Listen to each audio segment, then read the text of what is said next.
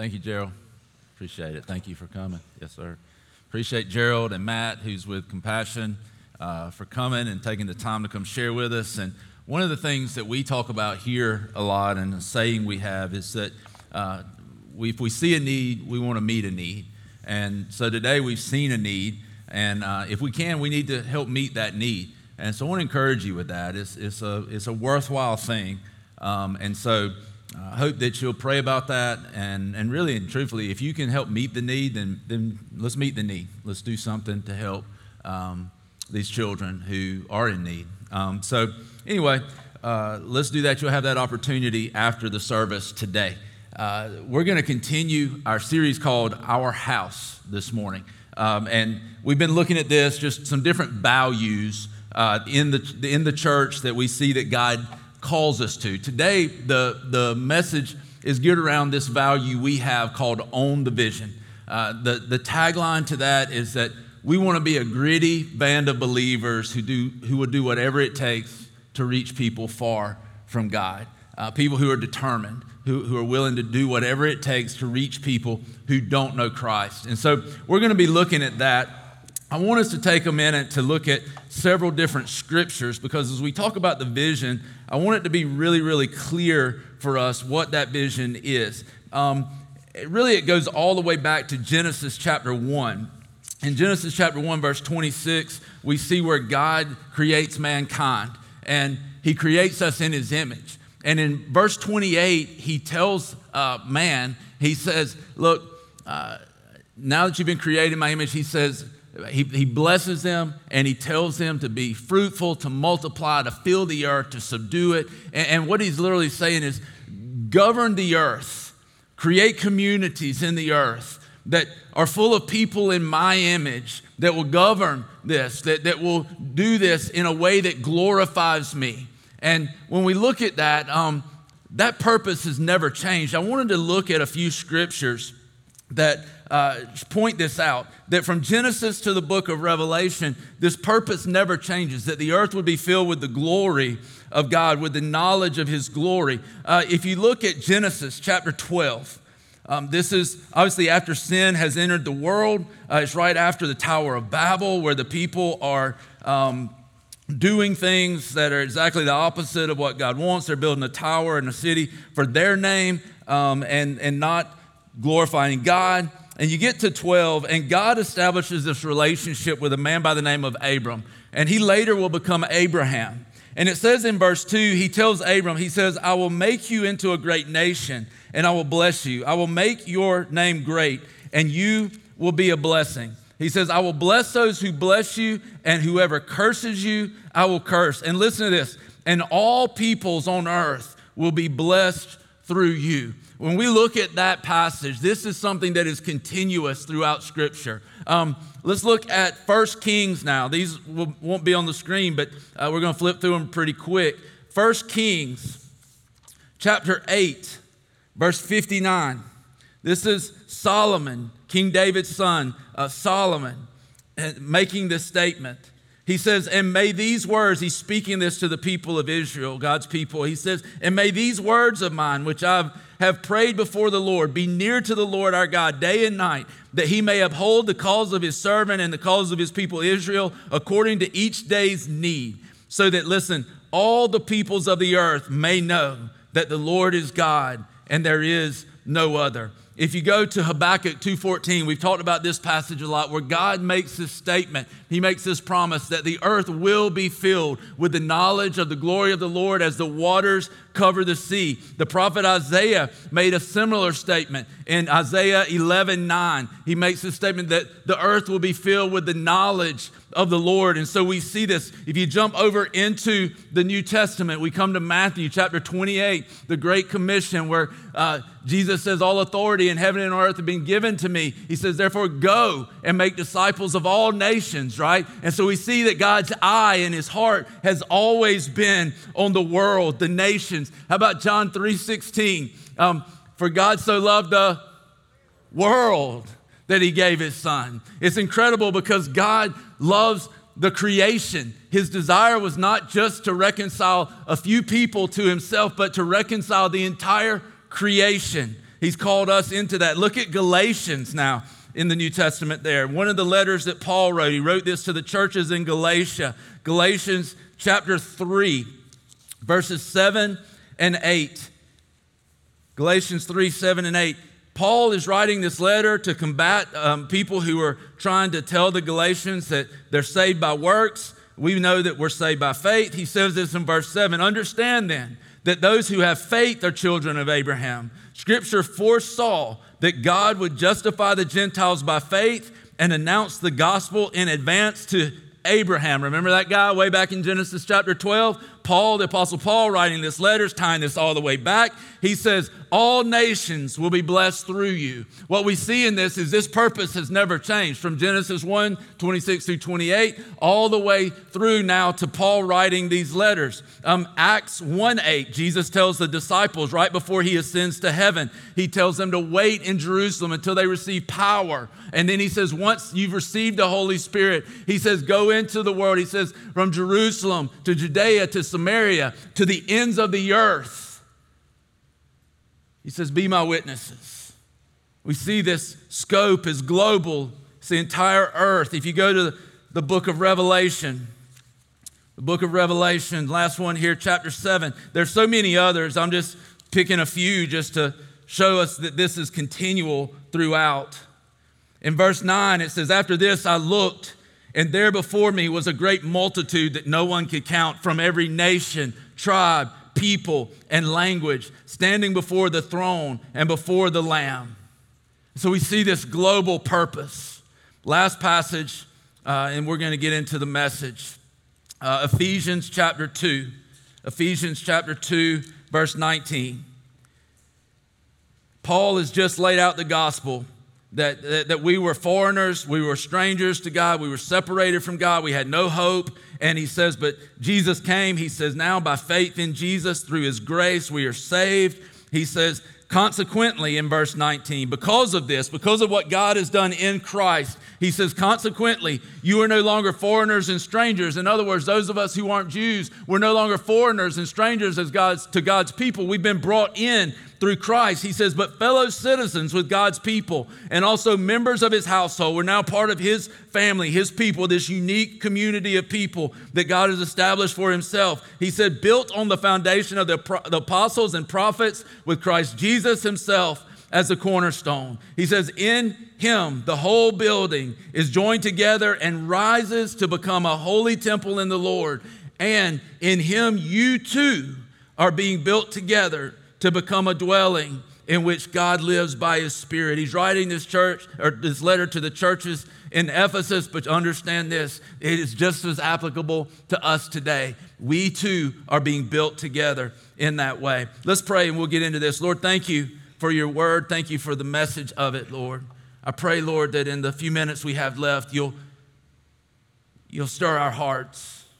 Stir our hearts for these children that need help. Stir our hearts for your vision, your purpose, Lord, that you've called us to. Holy Spirit, I thank you that you're here. I pray we would yield ourselves to you, to your guidance, to the things you would call us to. We love you, Father. We love you. We thank you. In Jesus' name, amen. Amen. Well, talking about owning the vision statement we have is until every person knows. It really comes out of those passages I read to you is that we have a purpose to fulfill until every person knows, until the earth is filled with the knowledge of the glory of the Lord as the waters cover the sea. We're called to go. We're called to share. We're called to proclaim the gospel. And so that's what we look at as the vision. And the way that came about is when we first started the church, we had a vision statement. It was like to reach 2,000 people by the year 2020 or something along those lines. And that actually happened as we were planning other churches. That happened like in 2014. We're like, what now, you know? And so a few years ago, I was praying. I'm like, God, what are you calling us to? What is the vision that you want for this church, for us as a people? And one day I'm walking down the hallway where our offices are. And I can tell you exactly where I was when this hit me. I was about to walk through the doorway of the office, and I'm right there walking along, and I'm still praying. Just as I'm walking, I'm like, Lord, what do you want the vision of this church to be? And just as clear as anything, I didn't hear like this audible voice, but in my heart, I just heard this: why don't you let my vision be your vision? And I was like, well, that's pretty simple, right? But I was like, Lord, what is that? How do you want this to play? What do you want this to be? How do we talk about this? What exactly is it? And I sat down at my desk. I end up back in Genesis 1, 26 through 28. I get to verse 28, and it says, God blessed them and told them to multiply, fill the earth, subdue it, rule over it. And then I realized that is the first command that God gives to people. It's the first words we have recorded of God speaking to mankind. And I realized, like, this is really important, right? This is really important. And we see this, that doesn't change throughout Scripture. That same purpose exists still. I realized this is the first words that God spoke to man. And then I thought about this. I'm like, well, what were the last words that Jesus spoke before he ascended to heaven? And I go to Acts 1:8. And he says, you'll be my witnesses in Jerusalem, Judea, Samaria, to the ends of the earth. And I realized this: these last words of Christ before he ascends and sends back the Holy Spirit, before he ascends, these last words of Jesus are pretty much the same thing that God said to mankind when he created them and gave them this purpose. And what I realized is that everything between sin in Genesis 3 and Jesus ascending to send back the Holy Spirit in Acts 1:8 was this plan of reconciliation being worked out so that what we lost because of sin could be reestablished for God's people so we can accomplish the purpose for which he originally created us. That it never changed. It is still the same today. This purpose has never changed. And when we look at Ephesians chapter 2, verses 19 through 21, he tells us in 21, he says, in him the whole building. He's not talking about a building of sheetrock and metal studs and steel. He says, in him the whole building is joined together and rises to become a holy temple in the Lord. And in him you too are being built together to become a dwelling in which God lives by his Spirit. What's he saying? He's saying that we, God's people, are being built together, that we are being built for a purpose. These living stones, every one of you in here who are in Christ by faith, you are a follower of Jesus. The Holy Spirit is in you. You and I are these living stones that are being built into this temple so that when people look, they can see a people in whom the presence of God dwells. And it's not just this group, it's all people who are called by the name of Christ. All people who belong to Jesus. Here, the Dominican Republic, Ethiopia, all around the world, these temples rising up to be a demonstration of God's love and grace to the world. It's this fact that we're being built for something. We're being built for something. Paul talks about this, how we're being built together, this temple of the Holy Spirit, being built together, this thing that is to be an inhabitation of God's presence. Us, his people. And he says this, he says, for this reason I, Paul, the prisoner of Christ for the sake of you Gentiles. And then it's like squirrel. All right? He just kind of goes a different direction. I don't think it was because Paul was, like ADD or whatever. I think that Paul was being led a different direction by the Holy Spirit. He was about to go into this prayer, which we'll see him continue in a minute. But instead of going into this prayer, it's like the Holy Spirit redirects him. And there's a really important statement he's supposed to make. And he goes on in verse 2 and he says, surely you have heard about the administration of God's grace that was given to me for you. That is the mystery made known to me by revelation, as I've already written briefly. What he's talking about is he's saying, surely you've heard about the calling God has given me to share this mystery or the gospel of Jesus Christ with the Gentiles, with the non-Jews. This is what he's saying. He's saying in reading this then, you'll be able to understand my insight into the mystery, into the gospel of Christ, which was not made known to to people in other generations, that has now been revealed by the Spirit to God's holy apostles and prophets. This mystery is that through the gospel, the Gentiles are heirs together with Israel, members together of one body, and sharers together in the promise in Christ Jesus. And so he's saying now we've all been brought together to create this one unique community that's rising up to be a temple of the Holy Spirit, to declare the wonders, the glory, the goodness of God, the gospel of Christ. He says in verse 7, I became a servant of this gospel by the gift of God's grace given me through the working of his power. Although I am less than the least of all the Lord's people, this grace was given me. What's he saying? This love, this unmerited favor, and this ability to do this was given to me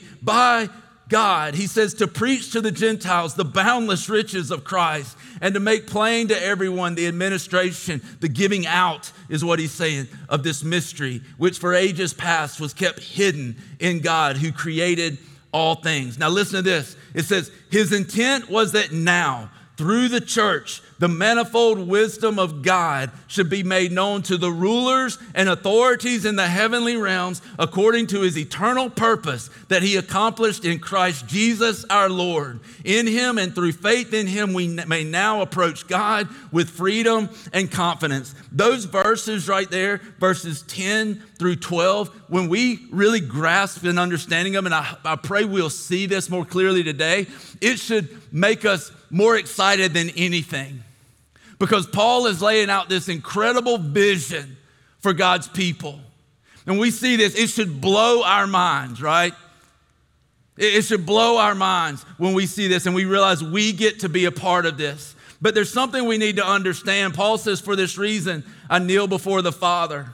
In other words, I bow before the Father. He's saying, like, look, in light of God's calling on my life and what he's called me to be and do, even though I'm the least of God's people, he says, in light of this and in light of this purpose he has for the church, I kneel, I bow. This is incredible. What we need to understand, guys, and what we're reading here and what we've got to get our minds around somehow is that God's plan for us, God's purpose for us is so much bigger than what we realize. So much bigger than what we realize. In our churches today, the plan and purpose for God's people has been watered down so much. It's been watered down to this place where we just come in on Sunday, go through services, hope it helps us get through the week, and just, maybe I'll make it back next week. And here's the thing, it is bigger than that. It is so much bigger than that. This purpose is global. This purpose is huge. This purpose is God's plan to reconcile the earth to himself. And you and I have been called to be a part of this, but we've got to get our head out of the sand. We've got to kind of look above a little bit and realize that there's a bigger purpose for us than just what we've known of church. There's a bigger purpose for us than what we've even known of God. We have been called to be a part of this reconciling process. The plan of God is bigger than we realize. I want you to also see this. Not only is the plan of God bigger, but listen to verse 10. He says his intent was that now. His intent was that now, through the church, the manifold wisdom of God should be made known to the rulers and authorities in the heavenly realms. In other words, the time is now. The intent of God is that now we're in this age where that plan is happening, that plan can now come to fruition, that Jesus has given us everything we need to be able to see this plan come to fruition. It's bigger than what we could imagine, and it's now.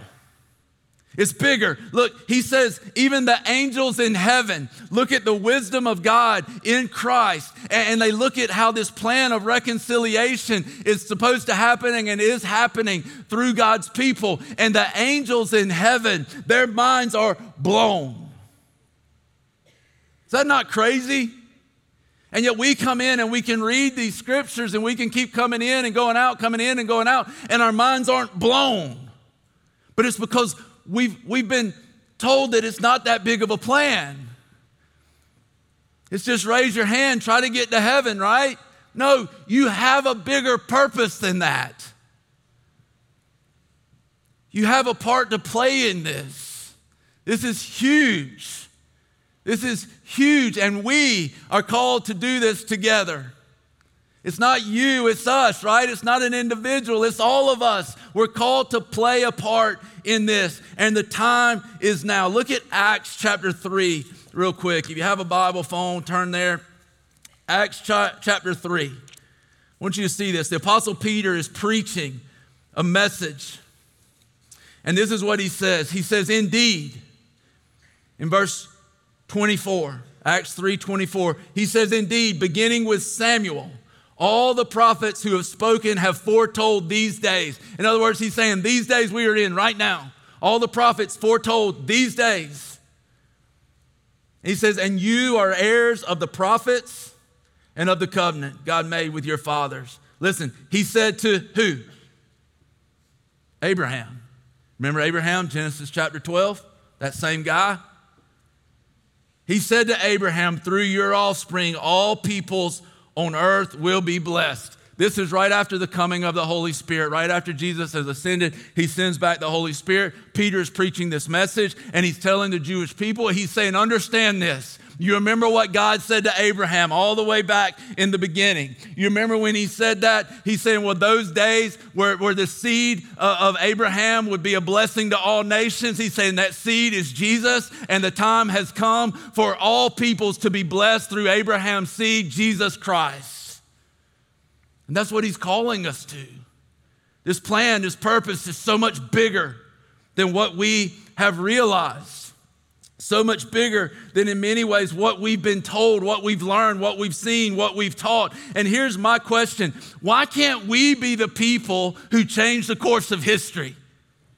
Through the power of God, not in our own strength or ability, but why can't we be the people who change the course of history? Listen, we know the mission. We've been commissioned. We've been given back everything our original parents forfeited over to the enemy.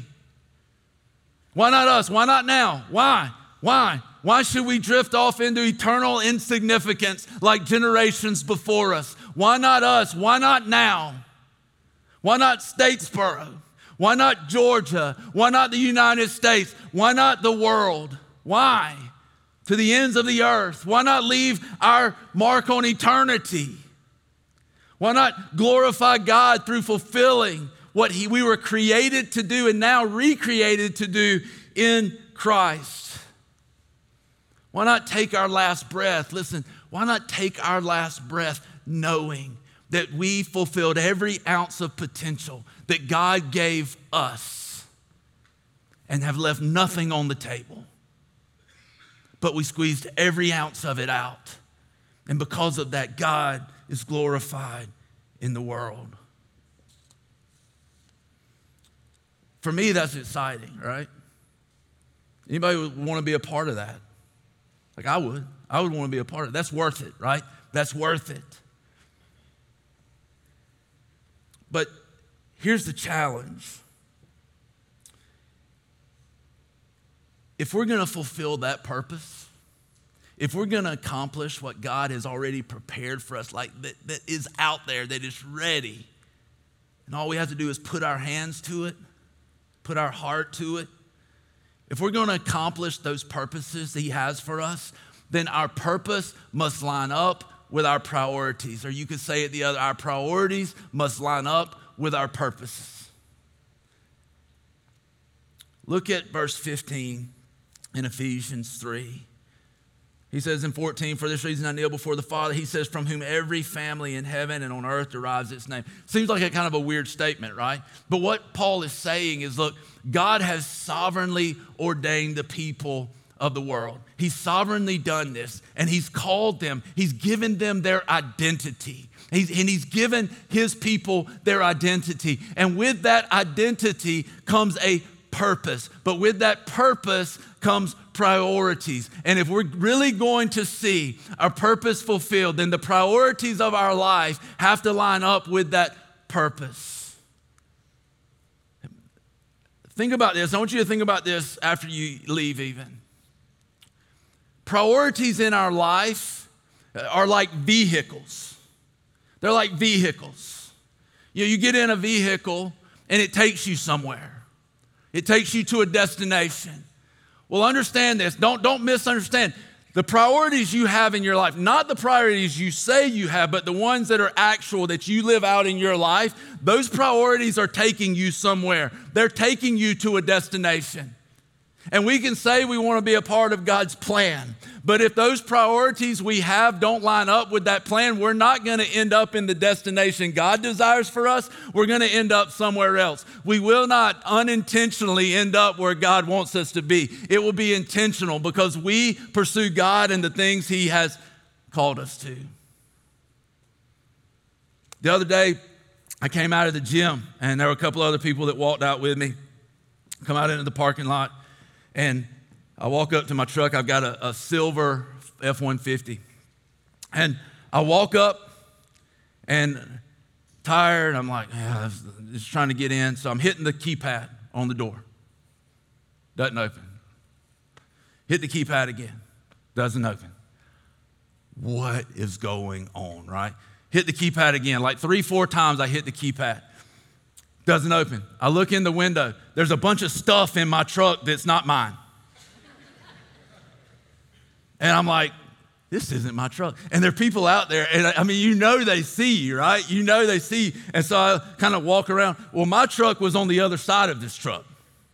2 silver Fords, exactly the same, sitting side by side. And I'm trying to get into this truck. It's the wrong truck. And I thought about that this week. Many of us have become too content and comfortable getting in the wrong vehicle. It's taking us to the wrong destination, right? Many of us have gotten too comfortable with that. We're constantly, living for things that aren't going to take us where we want to go. We may have a destination in mind. We may want to fulfill God's purpose and His plan, but the priorities of our life are not going to get us there. We have to make sure that we're lining our life up with God's purpose. We're lining our life up with where we want to be, where God wants us to be, this place that God will take us that is for our good and for His glory. But do the priorities of my life line up with His purpose? I want to be real clear about something. God is not a priority. God is not a priority. We've heard this probably all of our life. God should be our number one priority. God is not a priority. To say that God is a priority, it's almost like polytheism. It's almost like idol worship. It's like saying God is a priority among these other priorities. God is not a priority. That'd be like me saying Susan is a wife among wives. That ain't gonna fly. Right? A wife among, no, God is not a priority. I want to show you how many of us think. How many of you, like my plate here, found out this morning that dry erase marker does not come off of plates, just in case you ever need that random fact. But how many of you have ever eaten off of a plate like this? Anybody? How many of you still eat off a plate like this? How many of you don't care if your food touches? You're one of those people, you're just like, it's all going in the same place anyway, right? How many of you are not? Yeah, I'm not either. Like, I don't mind if some things mix, but like I don't really care for the bean juice to get on my bread and make it soggy. You know what I'm saying? That's just gross. And other people are like, let's just sop it on up in there, Not me. And so I got this plate, and it's got these dividers. And for a lot of us, this is kind of how our life looks. We like to divide things. I went to eat lunch with a buddy of mine one day, and we're in line at this buffet where they fix your plate. And he's coming through the line, and the lady that's fixing the plates, he's like, I want some beans and some okra. And, he's telling what she wants, and she goes, you want me to put it in separate bowls, or you just want me to put it all together? And she looks at him, and she goes, or he looked at her, he goes, just put it all together. And she goes, oh, you want a manly plate. So then it's my turn. And she's like, you want me to put it in separate bowls, or you want it all on a plate? Well, I can't say I want it in bowls, not after that, right? I want an unmanly plate. No, I'm like, just slap it all on there together, right? But I kind of would prefer the dividers. And this is kind of how our life looks a lot of times. And so what we'll do is this is our life. We'll have a section that might be for like family, right? Family, friends. We'll have a section that's like for work, recreation, hobbies, things like that. And then maybe we've got this even the bigger section that's for God, right? Jesus, the Holy Spirit. And we've been taught that God needs to be the first priority. And so I'm feeling good because God has got a bigger part of my life, right? Or he's got a section of my life and I give him part of my life. But understand this, God is not a priority. God does not fit into a section of our life. He's not a part of this plate. God is the plate. God is the plate that holds it all. But so many of us put so much on our plate that we have no time for God. So what do? We just make a little square for him, little triangle, little piece of the plate. What we need to understand is that God is the plate. He's not a part of the plate. He's not a piece of the plate. God is not a priority. Understand this. God is not a priority. God is the determiner of our priorities. It's a big difference. God is the determiner of our priorities. He's the determiner of our priorities, and if we will align our priorities with what God has for us, he will get us to places that are for our good and for his glory, and we will see his plan be fulfilled. If we don't become intentional about this, we will fade into eternal insignificance like generations before us, not having accomplished or fulfilled the potential, the things that God has for us. And understand, we can spend every penny on stuff, but what we're doing is buying temporary satisfaction and eternal insignificance. We can use up every ounce of energy building our own kingdom, but we're only building monuments to ourselves, to what amounts to puny gods that will not last. We can give all of our time to creating our status and stature, to prop ourselves up as if we are something, and never give any of ourselves to something that will actually matter. We can give all of our thoughts over to the concerns of this life while never investing our heart, our soul, our mind, and our strength into something that will alter eternity. We can do those things, but understand this, we will go the way of so many other people not having done what God created his church to do. For me, that's not okay. For me, that's not okay. We've got a bigger purpose and a bigger part to play. But what does that look like, right? What does it actually look like? I mean, it's great, and we can even get excited about that. But what does it actually look like? Because so many times we make this thing so much harder than it is. We think that we've got to have some magic bullet that's going to accomplish this. And actually, it's not anything that's going to be like a sprint. It's much more like a marathon. Let me tell you how this happens. And we know this because Jesus modeled it. So did Paul, the Apostle Paul. Let me tell you how this happens. You go get two people. And y'all sit down and you start reading scripture. You start going through things together. You start spending time together. You walk with Jesus together. And you spend that time and you grow and you become equipped to do those things with other people. And then you know what? In a matter of time, you get to this place where you know it's time. We're going to go do that with two more. And then after a while, you go do that with two more. And after a while, you go do that with two more. And see, that's not real glamorous, is it? But that's the way of Christ. That's the way that Paul did it. It's much easier to have the pastor come, some celebrity pastor that's going to be the savior of the world. No, that's not going to work. It's much easier to develop a program that can do it for us. The problem is programs don't make disciples. Programs don't make followers of Jesus. People make disciples. Relationships are where discipleship happens. It's where people grow. It's where people mature. It's where people are equipped to go and do the purposes that God has for them. Grab a couple of people. There are people in here right now, somebody on the fringe of the church, somebody that you know that's just willing to sit down and spend time in God's word, to pray, to do whatever, and you just reach out and grab them. I've been doing this for a while. You just reach out and grab people and bring them in. You just bring them in, and then you spend time with them, and then you start sending them out. You get 3 people together, it's a lot better. Because if you're like me, I'm not good at conversation. I can run my mouth up here probably all day long. I'm not good at conversation. You get 2 people together, I sit down across from the table, or the table from them.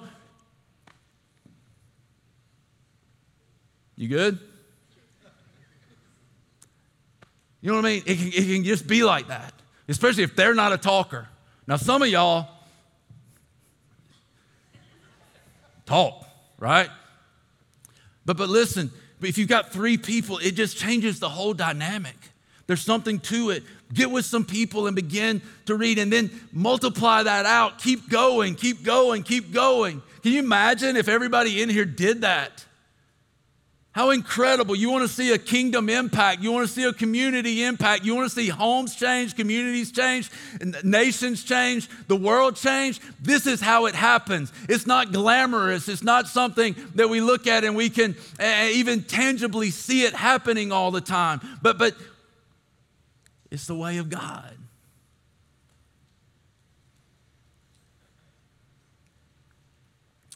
Find people. Get a couple of folks, begin to walk, begin to go, begin to grow together, and then send out to do it again. We're going to do this, so listen, in Ephesians 3:14, Paul again, he says, I kneel before the Father. Paul had this revelation of God and his purposes and what he had called him to and what he's called us to. And for Paul, God and his kingdom purpose trumped every preference, every opinion, everything. And it should be the same for us. Our preferences, our opinions, they should be trumped by this calling of God. Right now, the church, even in this church and other churches around, well, we're so divided over this and over that. I'll be honest with you, for a lot of people, it'd be better just to keep your opinions off social media. Just being honest. And focus on something that is going to matter in 100 years, in 1,000 years. But right now, this has to trump our opinions and our preferences.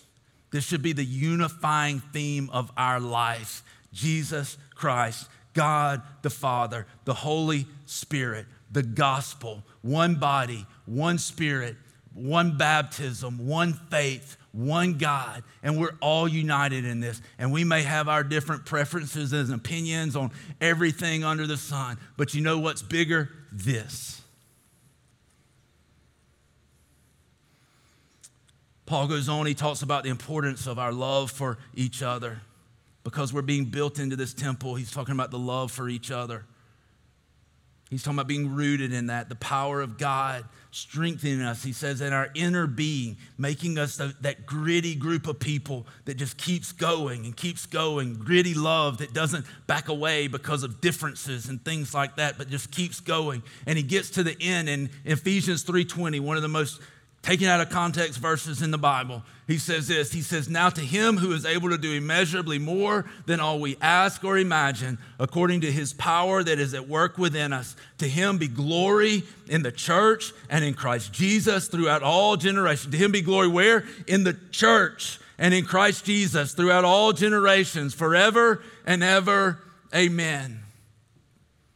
We look at this verse and what it's telling us, he's laid out this purpose of the church. He showed the gospel. He says you're being built for something. He's saying, look, I'm calling Gentiles to Christ. This is my calling, but it's so that the church can display the manifold wisdom of God to the rulers and authorities of the heavenly realms. And then he says, this is your purpose. Be united in love. Let this trump all of your preferences and opinions. And then he says, now to him who's able to do exceedingly abundantly more than I could ever think or imagine. What's he saying? He's saying you can't do this on your own.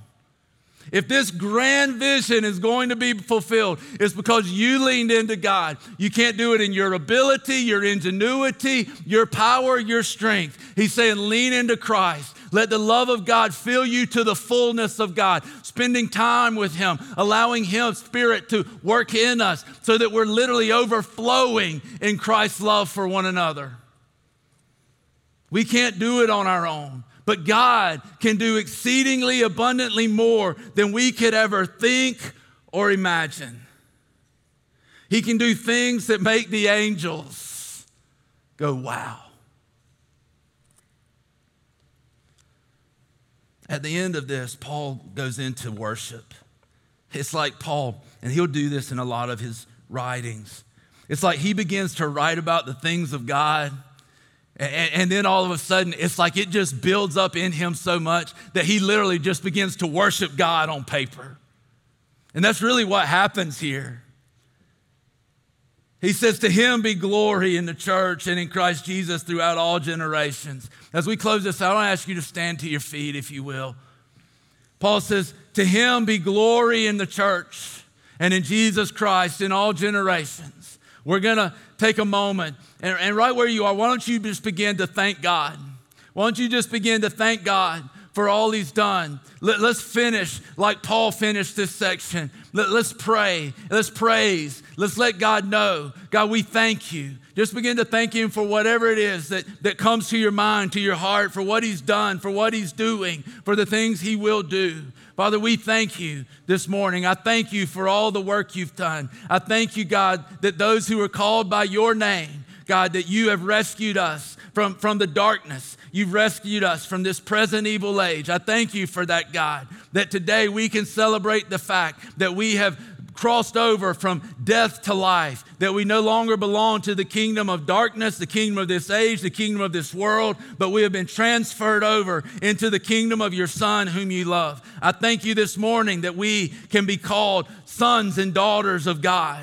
That God, we are not spiritual orphans. We have a Father who in heaven who loves us, who gave His Son for us, that we could become children of God. And now, Father, we thank You that His Spirit lives in us, and His Spirit causes us to cry out, Abba, Father, that You are our daddy, that You are our God who is with us forever. God, we thank You for that, and we worship You. I do pray this morning, Lord, that through this church, this body of believers and Your church globally, that You would be glorified. God, today, tomorrow, for all generations, I pray that, God, we would be a part of seeing You work in ways that blows our mind, that does exceedingly abundantly more than we could think or imagine. God, we look at the church right now, and through this pandemic, every church is less and less people who seem to be attending, God. But we know this, You're bigger than a pandemic. You're bigger, God, and You're working and You're doing things. I thank You that You call people together for a purpose, for a purpose, God. You're building us for something, and You're putting those stones, those blocks, those living stones in the exact right place so that we can become the temple, God, that You created us to be. I thank You for every person in this room. I thank You for the call on their life. I pray You would stir their hearts, Lord, to reach out to other people, to just begin to walk with them as, God, they walk with You. Lord, that it would be something that we prioritize, whether it's in the morning before work or after school or in the evening, God, whatever it might be. Would You put those people on our hearts that we could invite them into our lives to begin to see You work in them as You're working in us, God. I thank You for that. Lord, we praise You, we thank You, and we worship You. Thank You that You've made a way, that we can come before Your throne, that we can know You. We love You, Lord, and we thank You. In Jesus' name, amen.